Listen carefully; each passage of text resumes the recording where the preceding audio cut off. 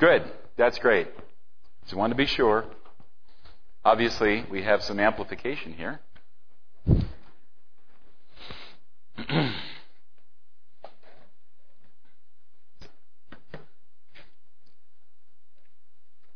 Well, that was a rather sobering way to start the day in that first hour. Let me give you something more encouraging. Turn with me to Acts chapter 6.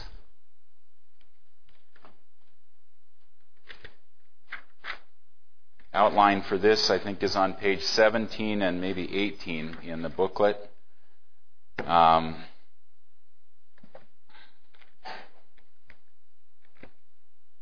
short text, and yet a text which leads to so much else that we will see in the book of Acts. From this one incident, really the occasion of potential conflict in the church, at least tension and friction, and the way that the Lord Jesus works through the apostles, through the humility that He's given to them, the wisdom that He's given to them, and the leaders that are then appointed to serve alongside them. Really, as I will hope to trace out at the beginning here before we focus directly into this text, is the beginning of the expansion of the church ultimately to the ends of the earth. So it's a striking thing. We start with some hungry widows who are being neglected, and when the Lord's little ones are cared for, all kinds of explosive things happen throughout the whole world. So it's a wonderful, wonderful text. Let me read it for us. Just chapter 6, verses 1 through 7.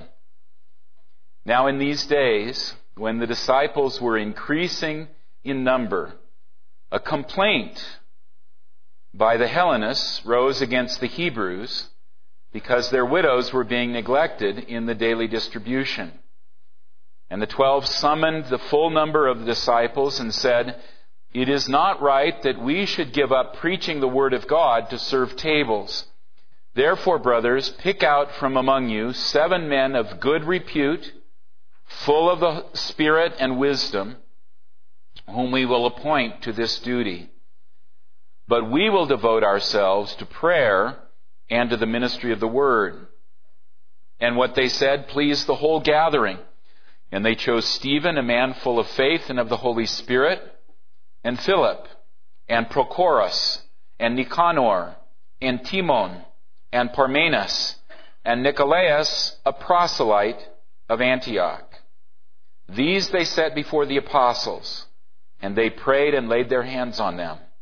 And the word of God continued to increase, and the number of the disciples multiplied greatly in Jerusalem, and a great many priests became obedient to the faith. Again, let's ask the Lord to teach us.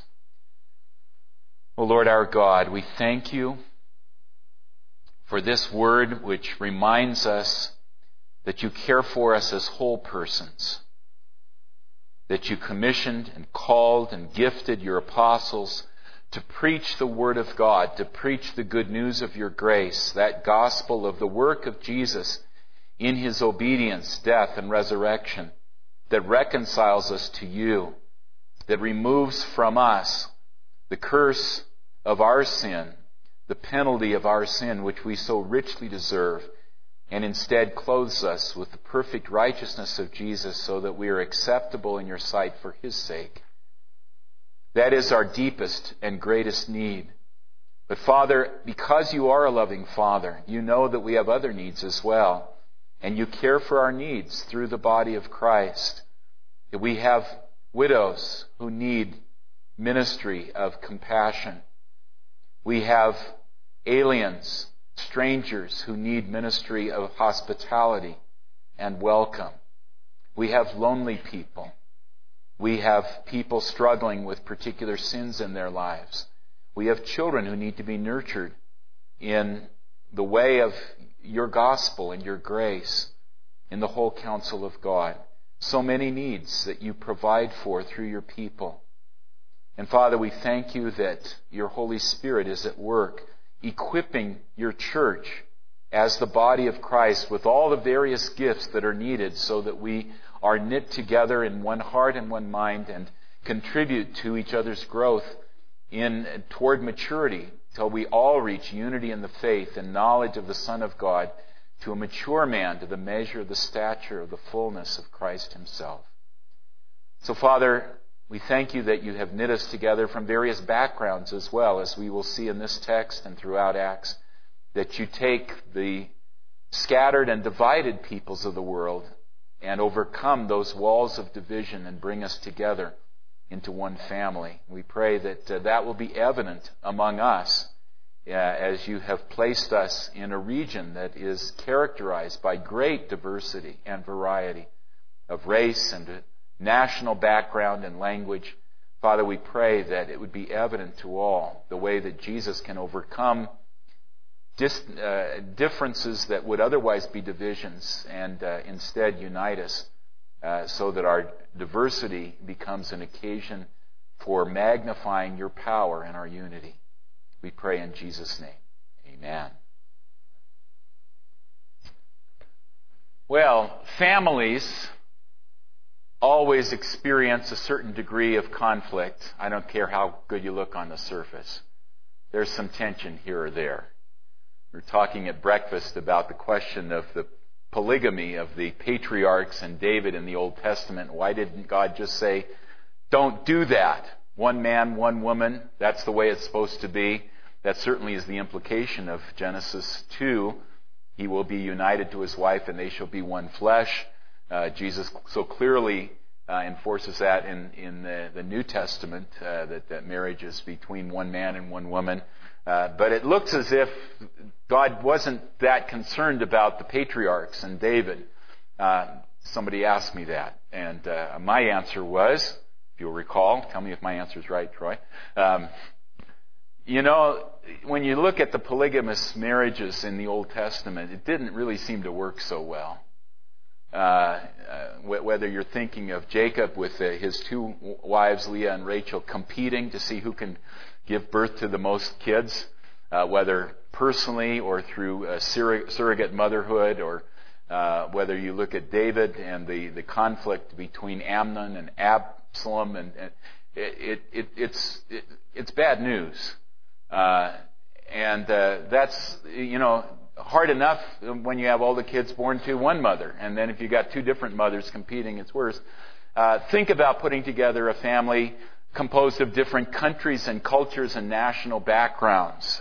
We have a family in our church who are Dutch in background, and the Lord has given them a number of children by natural birth from their union, and also a number more children from Latin America and the Pacific Islands as well. Now, these kids come as babies, so they're not fully enmeshed in their home cultures, but it's quite an exciting thing to see the Den Braver troop walk in on a Sunday morning and see the nationalities of the world represented within one household. But there's some conflicts, in all families here and there. And the Lord is doing something even more difficult with His church. He's pulling together families of people who are steeped in different cultures and different races and different languages. That's part of what is being gotten at in this text. Because here we begin to see friction among the people of God. I think I mentioned the other night that some critical scholars of the New Testament accuse Luke of kind of whitewashing the early history of the church, painting it sort of as the good old days when everything was perfect. It was sort of Camelot, where the rain never falls till after sundown, and by 9 p.m. the moonlight must appear, and everything was idyllic and perfect. I don't know why those guys can be called scholars, because if they're reading the book of Acts carefully, they'll know that Luke, while he explains many marvelous things that the Lord is doing, he's also very frank about the fact that there are problems in the church. We saw it earlier this morning. There are actors pretending to be something they're not in the church, Ananias and Sapphira. Here, there's a tension that's growing, not among hypocrites and genuine believers, but among genuine believers and one another. There's a complaint Complaint is such a nice, mild English term, but there's no English word that we can get to really capture the feeling of the Greek term there, because the Greek term is what I learned as an English major is onomatopoeia. That is, it sounds like what it's about. The Greek term, you can hear it. It's gongusmos. You can hear the gritting of the teeth there. Gongusmos. There's a grinding, grumbling complaint. There's resentment because some parts of the church are being neglected by other parts of the church. And that's important to see. Now remember, we're still in Jerusalem here. Remember, at this point, the composition of the church is not a bunch of people who've been converted out of raw paganism into the Christian faith. There are some folks here who have pagan Gentile background who have converted to Judaism and been trained in Judaism. They're called, in the New Testament, they're called proselytes, or if you're using the NIV, it will, since it knows we don't know that word very well, or that it has other connotations, that converts to Judaism. In fact, one of the leaders who's appointed in this text, Nicolaus, is a proselyte. That is, he's a Gentile who converted to Judaism, submitted to circumcision, gave the sacrifice at the temple, underwent a ceremonial washing to convert to Judaism, and then heard the gospel and came to faith in Jesus. But by and large, this is a pretty homogenized group still at this point. They're all steeped in the Old Testament scriptures. They all live in the same city. They do speak different languages as their heart language or their home language. And that's the point that Luke points out here when he talks about the Hellenists and the Hebrews. Some naturally speak Greek. Very likely they have moved to Jerusalem from somewhere else in the Roman Empire where Greek was the natural language of everyday conversation and business and so on. A lot of people spoke Greek within the land of promise as well, but some of these folks are distinguished as those who maybe were most comfortable in speaking Greek and didn't really understand Hebrew or Aramaic, both of which were live and living languages in Palestine at the first century. But there is a little bit of variety there. And this variety between the Greek speakers who were more at home in Greek language and maybe in Greek culture and the Hebrew or the Aramaic speakers, Luke uses that other term Hebrew that covers both of those Semitic languages as we call them. That's part of the problem. How can these widows among the Hellenists, among the Greek speakers, be neglected? Well, remember the numbers by this point. Remember, we're talking about believers in Jesus that number in the thousands. They can gather. Well, it's more and more difficult to gather in the temple courts to worship all together because of the opposition of the hierarchy, the establishment in the temple. But they can still possibly do that. But to care for one another on a very personal basis and to make sure that those who are needy have those needs met so that there's no needy person among them, Deuteronomy 15, mostly that's going to take place as they gather in smaller groups in homes, probably scattered throughout the city. And very likely, those different homes are going to be distributed along language lines so that there will be some Greek-speaking. We know, in fact, there was a Greek-speaking synagogue in Jerusalem, as well as Hebrew synagogues in Jerusalem, as well as the temple. Among the Jewish people who didn't necessarily accept Jesus as the Messiah, it was the Greek-speaking synagogues that would ultimately oppose Stephen in his strong witness for Jesus. So it's not unnatural to think that there are Greek-speaking house churches, believers in Jesus, who gather and worship in Greek, and others who worship in Aramaic or Hebrew. It's a variety, and those are the gatherings probably that now the question is, how are we going to make sure that the material needs of all of those who are in need in all of these different house churches are going to be covered? The infrastructure of the church has not kept pace with the growth of the church, and so there's conflict, there's tension, there's gongusmos, right? conflict, not a pleasant experience, but sometimes a great opportunity. Because the stress of getting along with people who maybe don't see eye to eye with us on absolutely everything may spur us to grow, may spur us to stretch, rather than leaving us as we are. They may humble us, may help us to see ourselves and to see a situation from another person's perspective and point of view as well.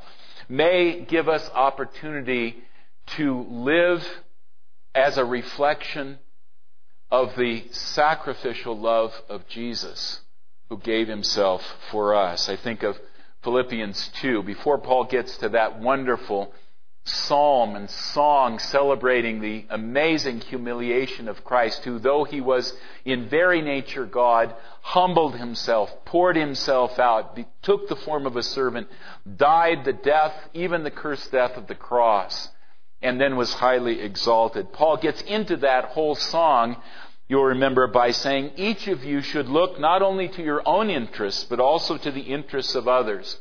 Your attitude should be that of Christ Jesus. And then he goes on to talk about Jesus' sacrifice for us. Can you live by grace as a reflection of the sacrificial love of Jesus?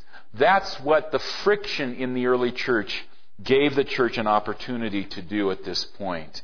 How the church responds to the friction when different cultures, different nationalities rub up against one another and begin to generate some heat is going to impact how the church bears witness to the reconciling power of Christ in the gospel.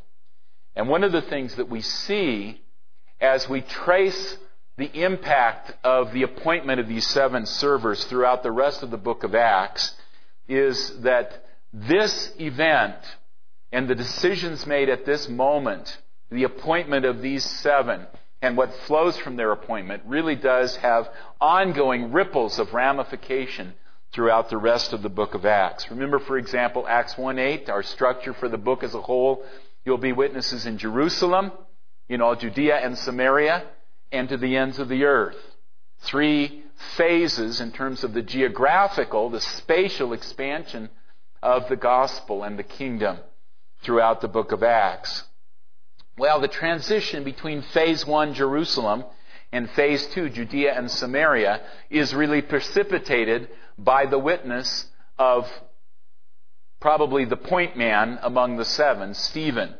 You notice in the description here that Stephen is described more fully than the others when the 7 are listed in verse 5. Stephen is a man full of faith and of the Holy Spirit. If we were to go on to read further, we would see in verse 8 that Stephen was full of grace and power.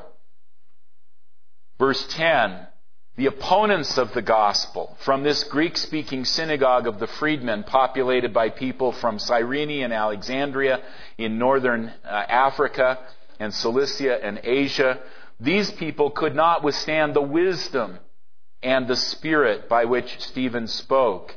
And of course, this chapter leads into Stephen being hauled before the Sanhedrin, accused of speaking against the temple and the Torah, against the temple and the law that God had given through Moses, and Stephen giving his marvelous defense speech, as I mentioned the other night, the longest speech in the book of Acts, which is not so much a gospel invitation as it is a prophetic oracle indicting unbelieving Israel, pointing out how God was never limited to the temple in Jerusalem in his ability to be with his people. He was with Joseph when he was in Egypt after his brothers had sold him into slavery. He was with Moses in the desert. The Lord has always been with his people, whether there's a physical sanctuary structure in Zion or anywhere else or not. The temple was God's condescension to Israel for the Old Covenant period, or a part of it, but ultimately God can be with his people. In repeating Jesus' announcement that the physical temple would be destroyed, Stephen is in no way saying that God is going to forget his Emmanuel promise. He will still be with his people. And the accusation that Stephen is speaking against Moses and the law of Moses, Stephen basically says, well, it's been the history of Israel to always reject the rescuers that God had provided for them. The brothers rejected Joseph, even though God had planned to save their lives through Joseph and his leadership in Egypt. The Israelites rejected Moses, who made you to be a ruler and judge over us, even though God had appointed Moses to be a ruler and deliverer for the people. The people of Israel rejected the prophets who predicted the coming of the righteous one, and you've rejected the righteous one, the ultimate deliverer. No, I'm really in line with the faithful ones as I proclaim Jesus to you. Well, Stephen, as you know, is martyred for his witness. Interestingly, the word that we have martyr in English comes from the Greek word witness.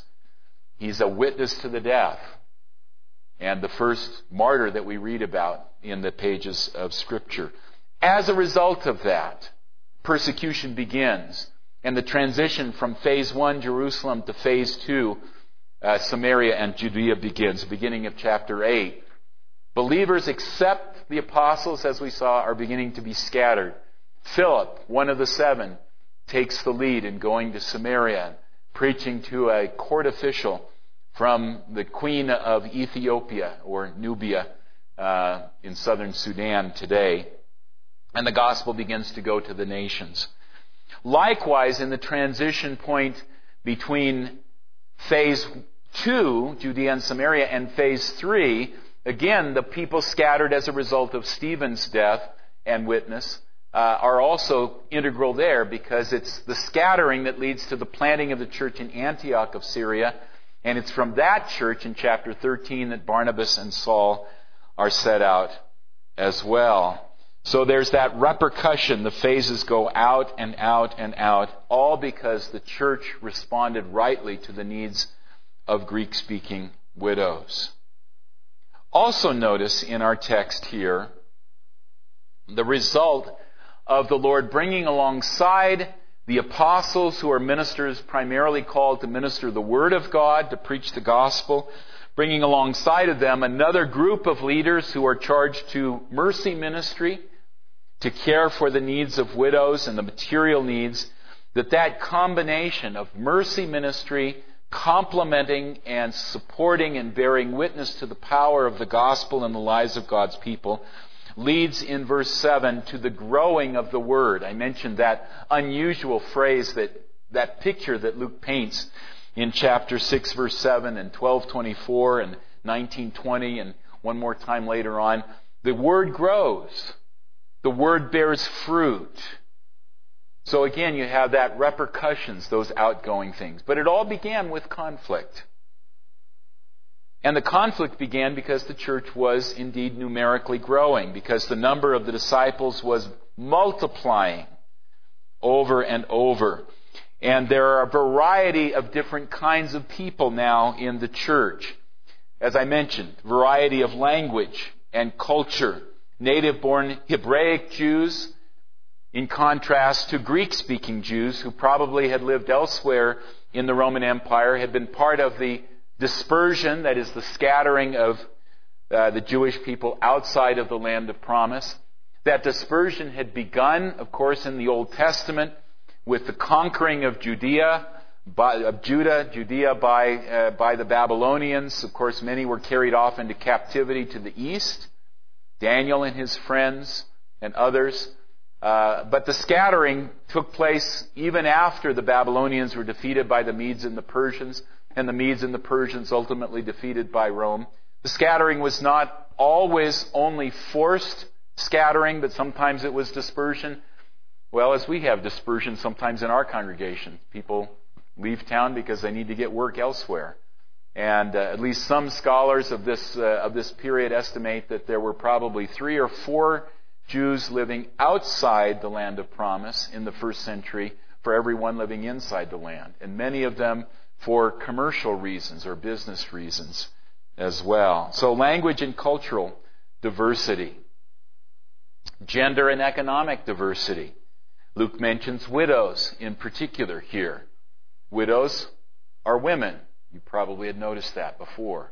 Women in the ancient world typically were legally and economically disadvantaged, very much dependent upon their husbands or their sons first, of course, on their fathers. Women were then generally disadvantaged and dependent, and widows were doubly so. Once a husband died, unless they had sons who could care for them and defend their rights. Remember Jesus in the Gospel according to Luke, one of his parables in particular about the wicked judge who was always out for a bribe but only would give justice if you paid him enough, and the widow who wore him down just by sheer persistence. Well, Jesus chose her because she had no other leverage to get him to do justice for her other than sheer persistence. She had no other family to come to her defense. And so he picks her as the illustration of the utterly powerless person who by sheer persistence can wear down an unwilling and unjust judge. And then he says, how much more confident you who are the children of the Heavenly Father can be that He will answer your prayer, that He will care for your needs. And of course, these widows here are not just women, and not just women without husbands to protect and provide for them, but they are women without husbands who naturally speak Greek. Now, how would they do that? Very likely they have lived much of their lives outside of the land of promise. Again, scholars of this time talk about the evidence that many, at least, Jewish couples in their retirement years, such as they were, even if they had made their money in some other city, Corinth or Rome or wherever, in their later years sought to retire back to Jerusalem so that they could be near the temple. There may have been many older couples retiring in the Jerusalem area, having spoken Greek the rest of their life, and then the husband dies. And where are the children and their families? They're in Rome, right? Or Corinth or wherever. And so here are these widows who have come into the church, and they have no extended family to care for them. The security system and the social security system in the Roman Empire was a little iffy, even worse than in America. Okay, non-existent. It was non-existent. And so you've got all of these things. These are widows, these are women in desperate need of provision and supply. And the church has stepped up to the plate, generally speaking, but now the numbers are such that the apostles cannot fully care for all of them. A lot of variety in the kinds of people in the church, even though we're still in Jerusalem, even though everybody is still within the context of having learned the Old Testament scriptures. We don't have raw pagans coming in yet, but still a lot of variety. Racial variety as well, in that some of these are Gentiles who have been converted to Judaism and then come to faith in Christ, such as Nicolaus. Variety of kinds of needs, because the apostles begin to think about this. Up to this point, as we saw this morning, when people brought the proceeds of additional property that they'd been able to sell so that others' needs could be met, they put them at the apostles' feet. And it was the apostles' task to divide and distribute all these things to different people. But now the apostles know they cannot continue to do that adequately and at the same time give attention to their primary calling from the Lord, which is to preach the gospel. When they say here, it is not right that we should give up preaching the Word of God to serve tables, they're not saying that serving tables is a meaningless or insignificant task. What they're saying is, it's not our primary task. Actually, the word translated in the ESV, it is not right, is really quite literally, it is not pleasing. And they don't mean it's not pleasing to us. We want to preach. We don't want to care for widows' needs. No, they're saying it would not be pleasing to the Lord if we abandoned our calling as heralds of the gospel and witnesses to the resurrection in order to give adequate attention to these needs. So they're saying, this is an important need, but we can't do it. We need word ministry and we need mercy ministry. Words and deeds together.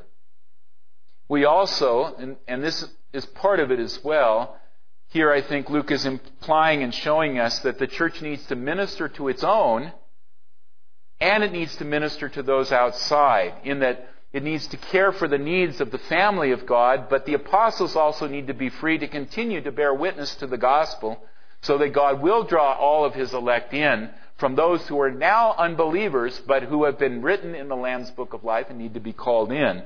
So there's the internal care for the members of the church, as well as the external outreach of the church to non-believers. And that's part of the balance that needs to be maintained as well. I think sometimes churches easily polarize in one direction or another. Often new church plants focus a lot on outreach to unbelievers and come into a new community, want to reach new people. Perhaps believers as well who are not being fed well in the congregations to which they're a part, but we want to reach new believers. And sometimes churches can get so fixated almost on reaching out and gathering people in that they forget that once they're gathered in, they need to be nurtured and cared for and provided for, and can get imbalanced in an external direction. But then churches can also get imbalanced in the other direction and focus so much on meeting our needs, which is a good thing, meeting our needs for nurture and our needs for teaching and our needs for discipling and on occasion needs for material wealth and material support and provision, that we forget that we're also called to be outreaching as well. Established churches, I think especially, can almost get that heavy gravitational pull like a black hole in outer space where the light can't escape anymore because there's so much heaviness on the inside. We need to be both. Caring for the needs of the family of God already reached and reaching out to those not yet reached, whom God will bring in by the preaching of the gospel. So, a very diverse church, even though it's still in Jerusalem. And now the conflict. The unintended neglect, it's not willful, but it's unintentional, that the Greek-speaking widows are being missed as the food is distributed among these, no doubt, many house churches. Where are the priorities going to be going in terms of the apostles' ministry? There's a sense of grievance here in this word complaint, gongusmas. There's a sense of being neglected. So what's needed is not only somebody who's an effective administrator, or some men who are effective administrators, but also those who are effective peacemakers. And the apostles themselves need to be that as well. Well, that's the challenge of growth. Growing diversity produces growing friction. And what about the power of grace? As we see the problem here, produced by the wonderful dilemma that there's such multiplying growth and such a diverse group. How do growing diversity and friction bring even more growth as leaders are gripped by grace? Well, first of all, look at the apostles' response. As the complaint is brought to them, verses 3 and 4. End of 2. It is not right that we should give up preaching the word of God to serve tables. Therefore, brothers, pick out from among you 7 men of good repute, full of the Holy Spirit and wisdom, whom we will appoint to this duty. But we will devote ourselves to prayer and to the ministry of the word. Think about who these apostles have been in the past. Think about, for example, their response during Jesus' earthly ministry when people tried to take insignificant folks and get them up close to Jesus, like mothers with young children. What were the disciples' response at that point when the moms wanted to get their young kids close to Jesus? Away! Get them out of here. Jesus has no time for kids. They're insignificant people, right? We have to protect Jesus. He's got more important things on his agenda. We're his handlers. We'll keep those insignificant kids away from Jesus. And of course, Jesus rebukes them. Doesn't tell us that it was only the disciples, and it probably wasn't only the disciples who, when Jesus was on his way out of Jericho, on his way to Jerusalem, and this blind beggar made such a nuisance of himself. Remember Bartimaeus yelling at the top of his lungs, "Jesus, Son of David, have mercy on me," over and over again. Somebody shushed him. And I suspect it was probably some of these same apostles. Hey, quiet. And Jesus stops and says, "Bring him to me." And they changed their tune in a hurry then, didn't they? "Hey, he's calling for you." Suddenly Bartimaeus, whom nobody really knew and everybody wanted to be quiet, suddenly now he's man of the hour, and Jesus heals him of his blindness. But that was their attitude. Important people get access to Jesus, and insignificant people, well, they don't count. But when they hear that widows, who in that culture would have been considered pretty unimportant people, when they hear that widows in the church are being neglected, they call a huge congregational meeting. They pay attention to it.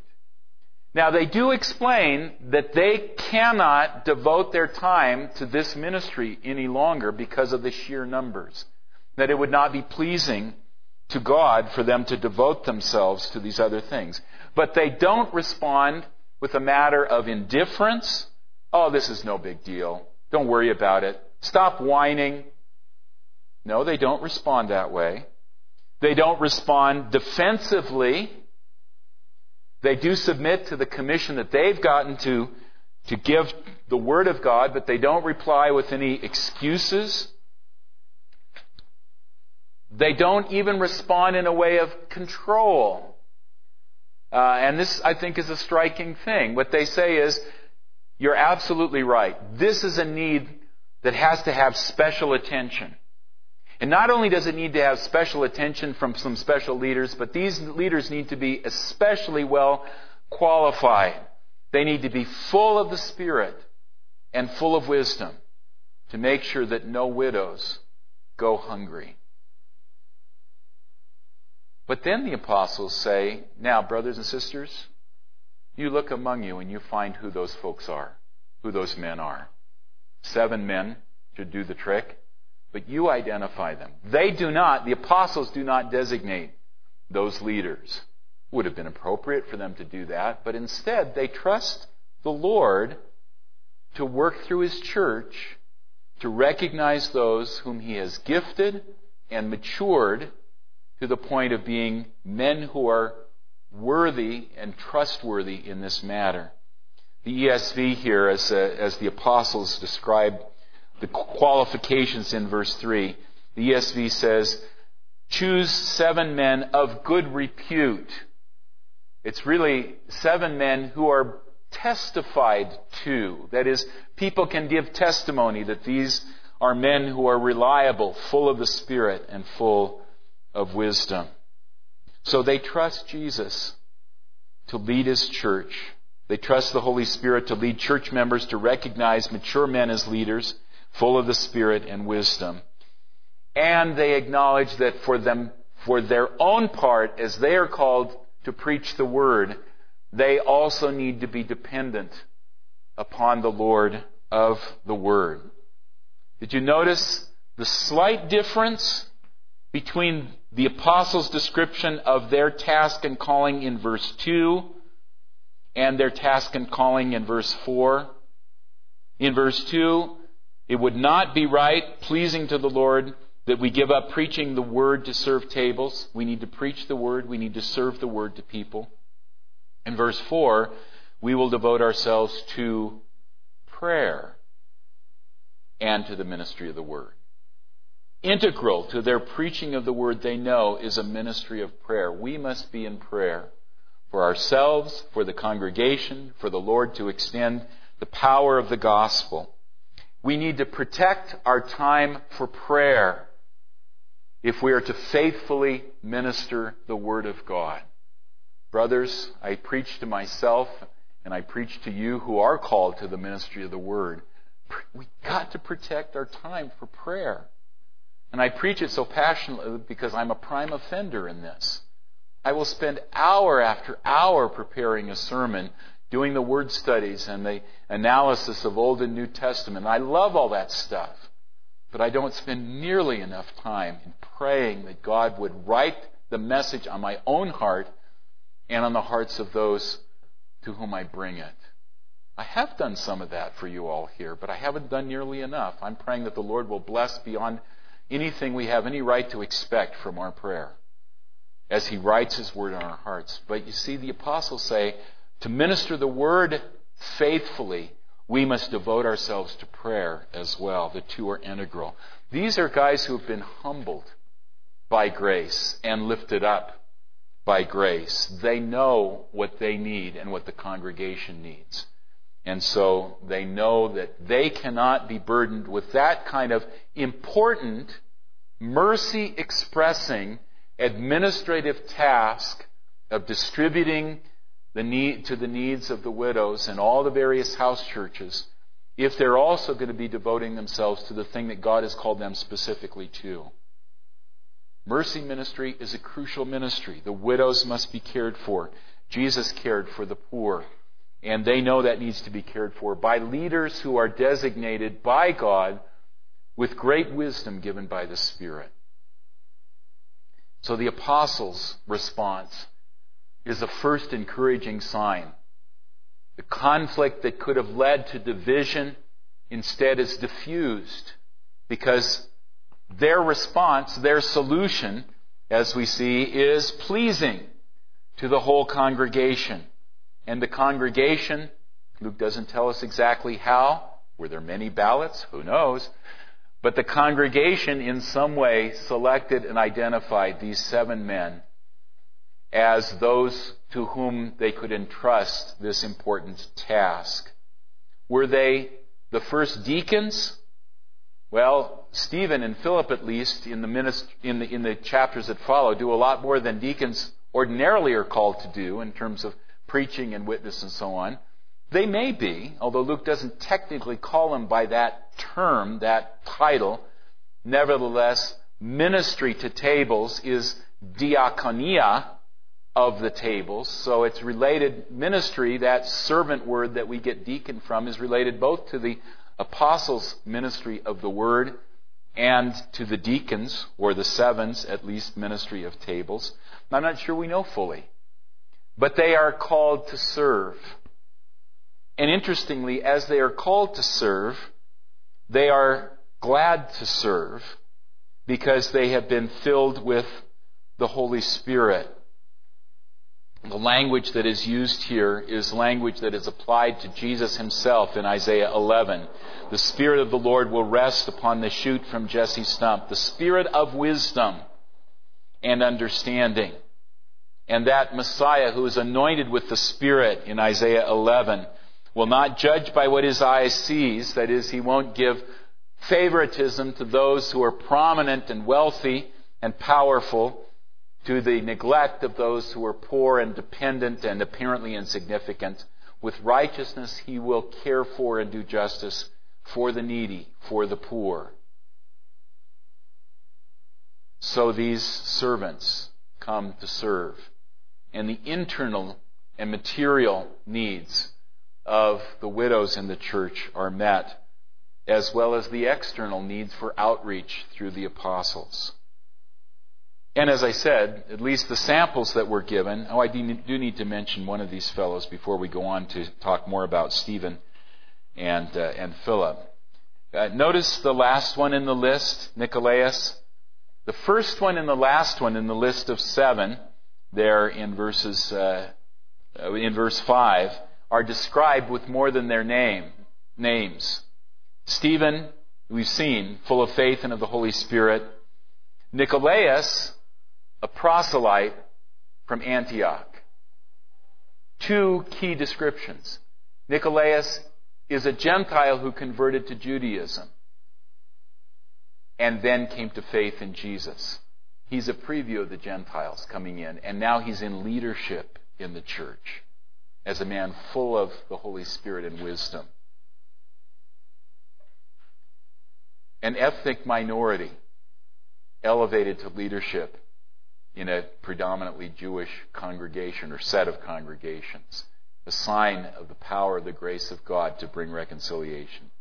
And as it turns out, he's come from Antioch. The reference here is to Antioch of Syria, the 3rd largest city of the Roman Empire. We'll be looking at it a little later on in this week. But that was the city in which the gospel first began to be preached in large numbers to Gentile people. It became the hub from which Barnabas and Saul set off on their missionary journey in Acts 13 as well. So he's a preview in that sense as well of what God would do to plant the gospel in a major urban center in the ancient Roman world. Next to Rome and next to Alexandria in Egypt, Antioch was the third largest and most prominent city, and the most prominent in the eastern part of the empire as well. So Nicolaus is kind of a preview of things to come as well. But all of these seven are really appointed by God, not only primarily and first set apart to minister to the mercy ministry needs of widows, but also to carry the gospel into new phases. They are New Covenant Joshuas. And that's signaled by the choice of words that the Holy Spirit gives to Luke here, in that when the apostles say to the congregation, "Pick out from among you 7 men full of good repute," the term that is used there is not Luke's normal word for choosing, which we found back in chapter 1 when Jesus chose the 12 and then Judas defected and then Jesus chose a replacement for Judas. That's the normal word. This is a different word. And it's a word that often in the Greek Old Testament, the translation from Hebrew into Greek, refers to God intervening, God taking care to designate someone in a particular way. It has a little different connotation to it. And so the ESV wants to give us some of that flavor. Pay attention to, pick out 7 men. It's the term that is used back in Numbers 27 when Moses is looking beyond his own death and he says, "Lord, who's going to lead these people next?" And he says, "Lord, you pick out, intervene, visit, pay attention to a man of your choosing who will lead the people after my death." And the Lord points him to Joshua, a man in whom is the Spirit of God. And Moses lays his hands on Joshua and designates him as his successor.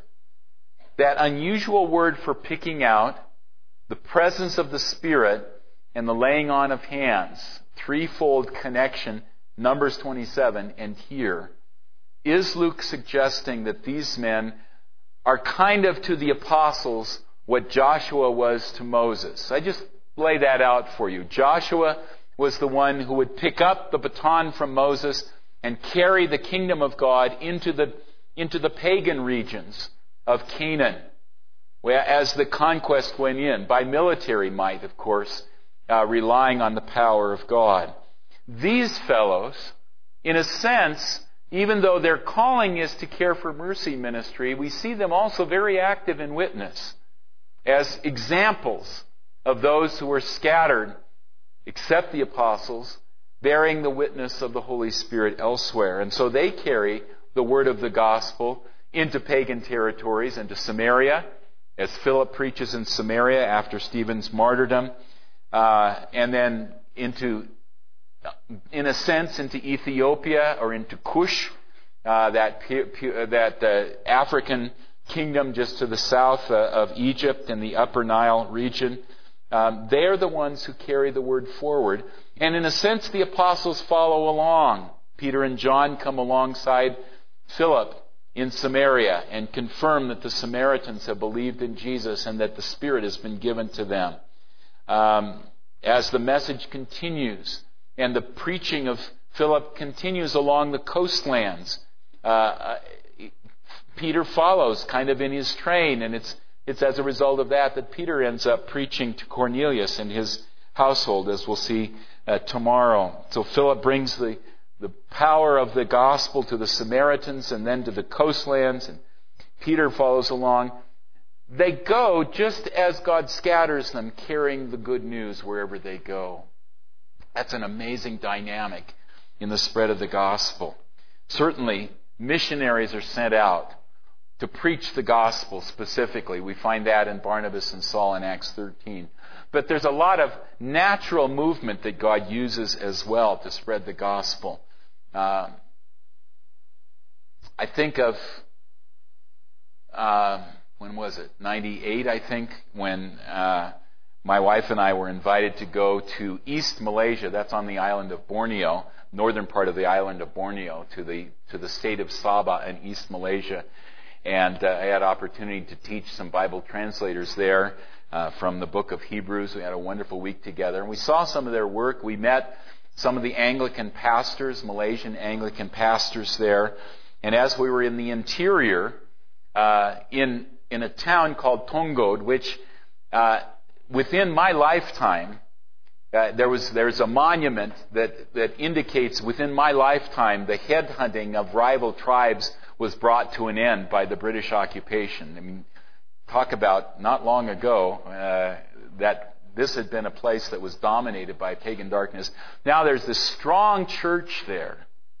And we walked from the riverside up to the hill where the church facility was. And that church, and that area had only been able to be reached by way of the Kinabatangan River until the logging trucks cut roads through there.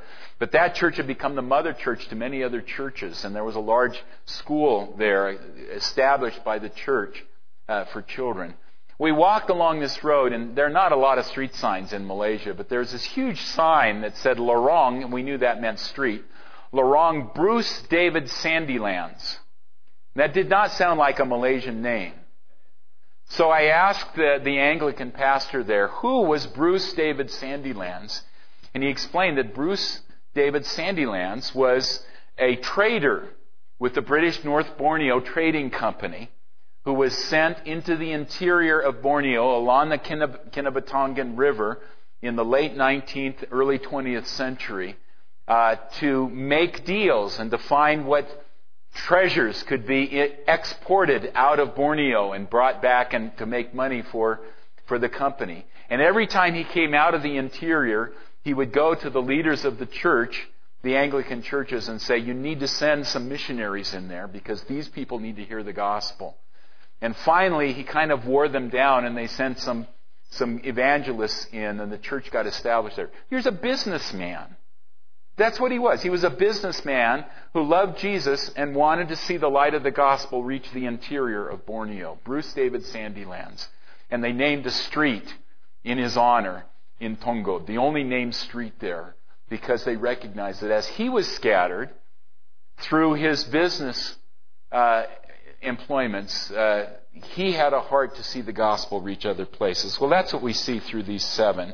That's how the gospel reaches Antioch, not necessarily through business, but Antioch, those scattered, preach the gospel there. All because, you see at the beginning, as Luke shows us, here we have humbled leaders of the church, the apostles, who have learned to care for the needy and the weak, and those that might otherwise be sort of shrugged off as insignificant, not very fruitful for church growth.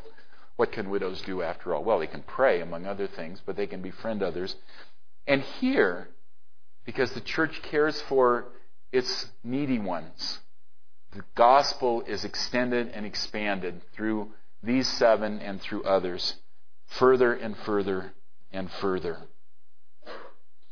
A grumbling, a gongusmas that could have spelled the honeymoon, could have spoiled the honeymoon of those early days, was addressed gently, respectfully, compassionately, and wisely by leaders gripped by grace, humbled by the mercy that they'd received through Jesus Christ, so that their hearts had been made tender to the needs of the weak and seemingly worthless folks by the compassion of the King. And God gained glory for himself, not only there in Jerusalem. As we see, the word grew. Priests became obedient to the faith because they saw in the church what Israel should always have been doing, caring for the weak and the needy. They saw it taking place spontaneously in the church. And God was glorified not only there, but out into Judea and Samaria, and in principle to the ends of the earth as well. Well, we need to break for lunch. But I hope you're challenged, encouraged by that, and see the beautiful balance of the Holy Spirit as he causes the church to grow and address all the kinds of needs that people have, all out of the response of the gospel. Let's pray. Father, we thank you for your work of grace in our hearts and lives. Thank you that that work of grace not only addresses the problem of our record before you as lawbreakers and guilty, but also addresses the problem of the twistedness of our hearts, that what we receive in union with Christ by faith is not only the wonder of justification, but also the wonder of the sanctifying process by which the Spirit turns our hearts, which are too easily turned in on ourselves, and turns us outward to care for others. We thank you for what we see here. We ask that you'll make our churches places in which people see the beauty of care for people's spiritual needs and for their personal and material needs. Care for those outside the church and care for those who are in the family of God. Care for those who are in the majority racial and ethnic groups. Care for those who are in the minority racial and ethnic and cultural groups as well. That people might see the power of Jesus in the gospel to effect reconciliation and to unite His people in one heart and soul, despite all of our differences, turning those differences into occasions to display the beauty of the unity of the body of Christ. We pray in His name. Amen.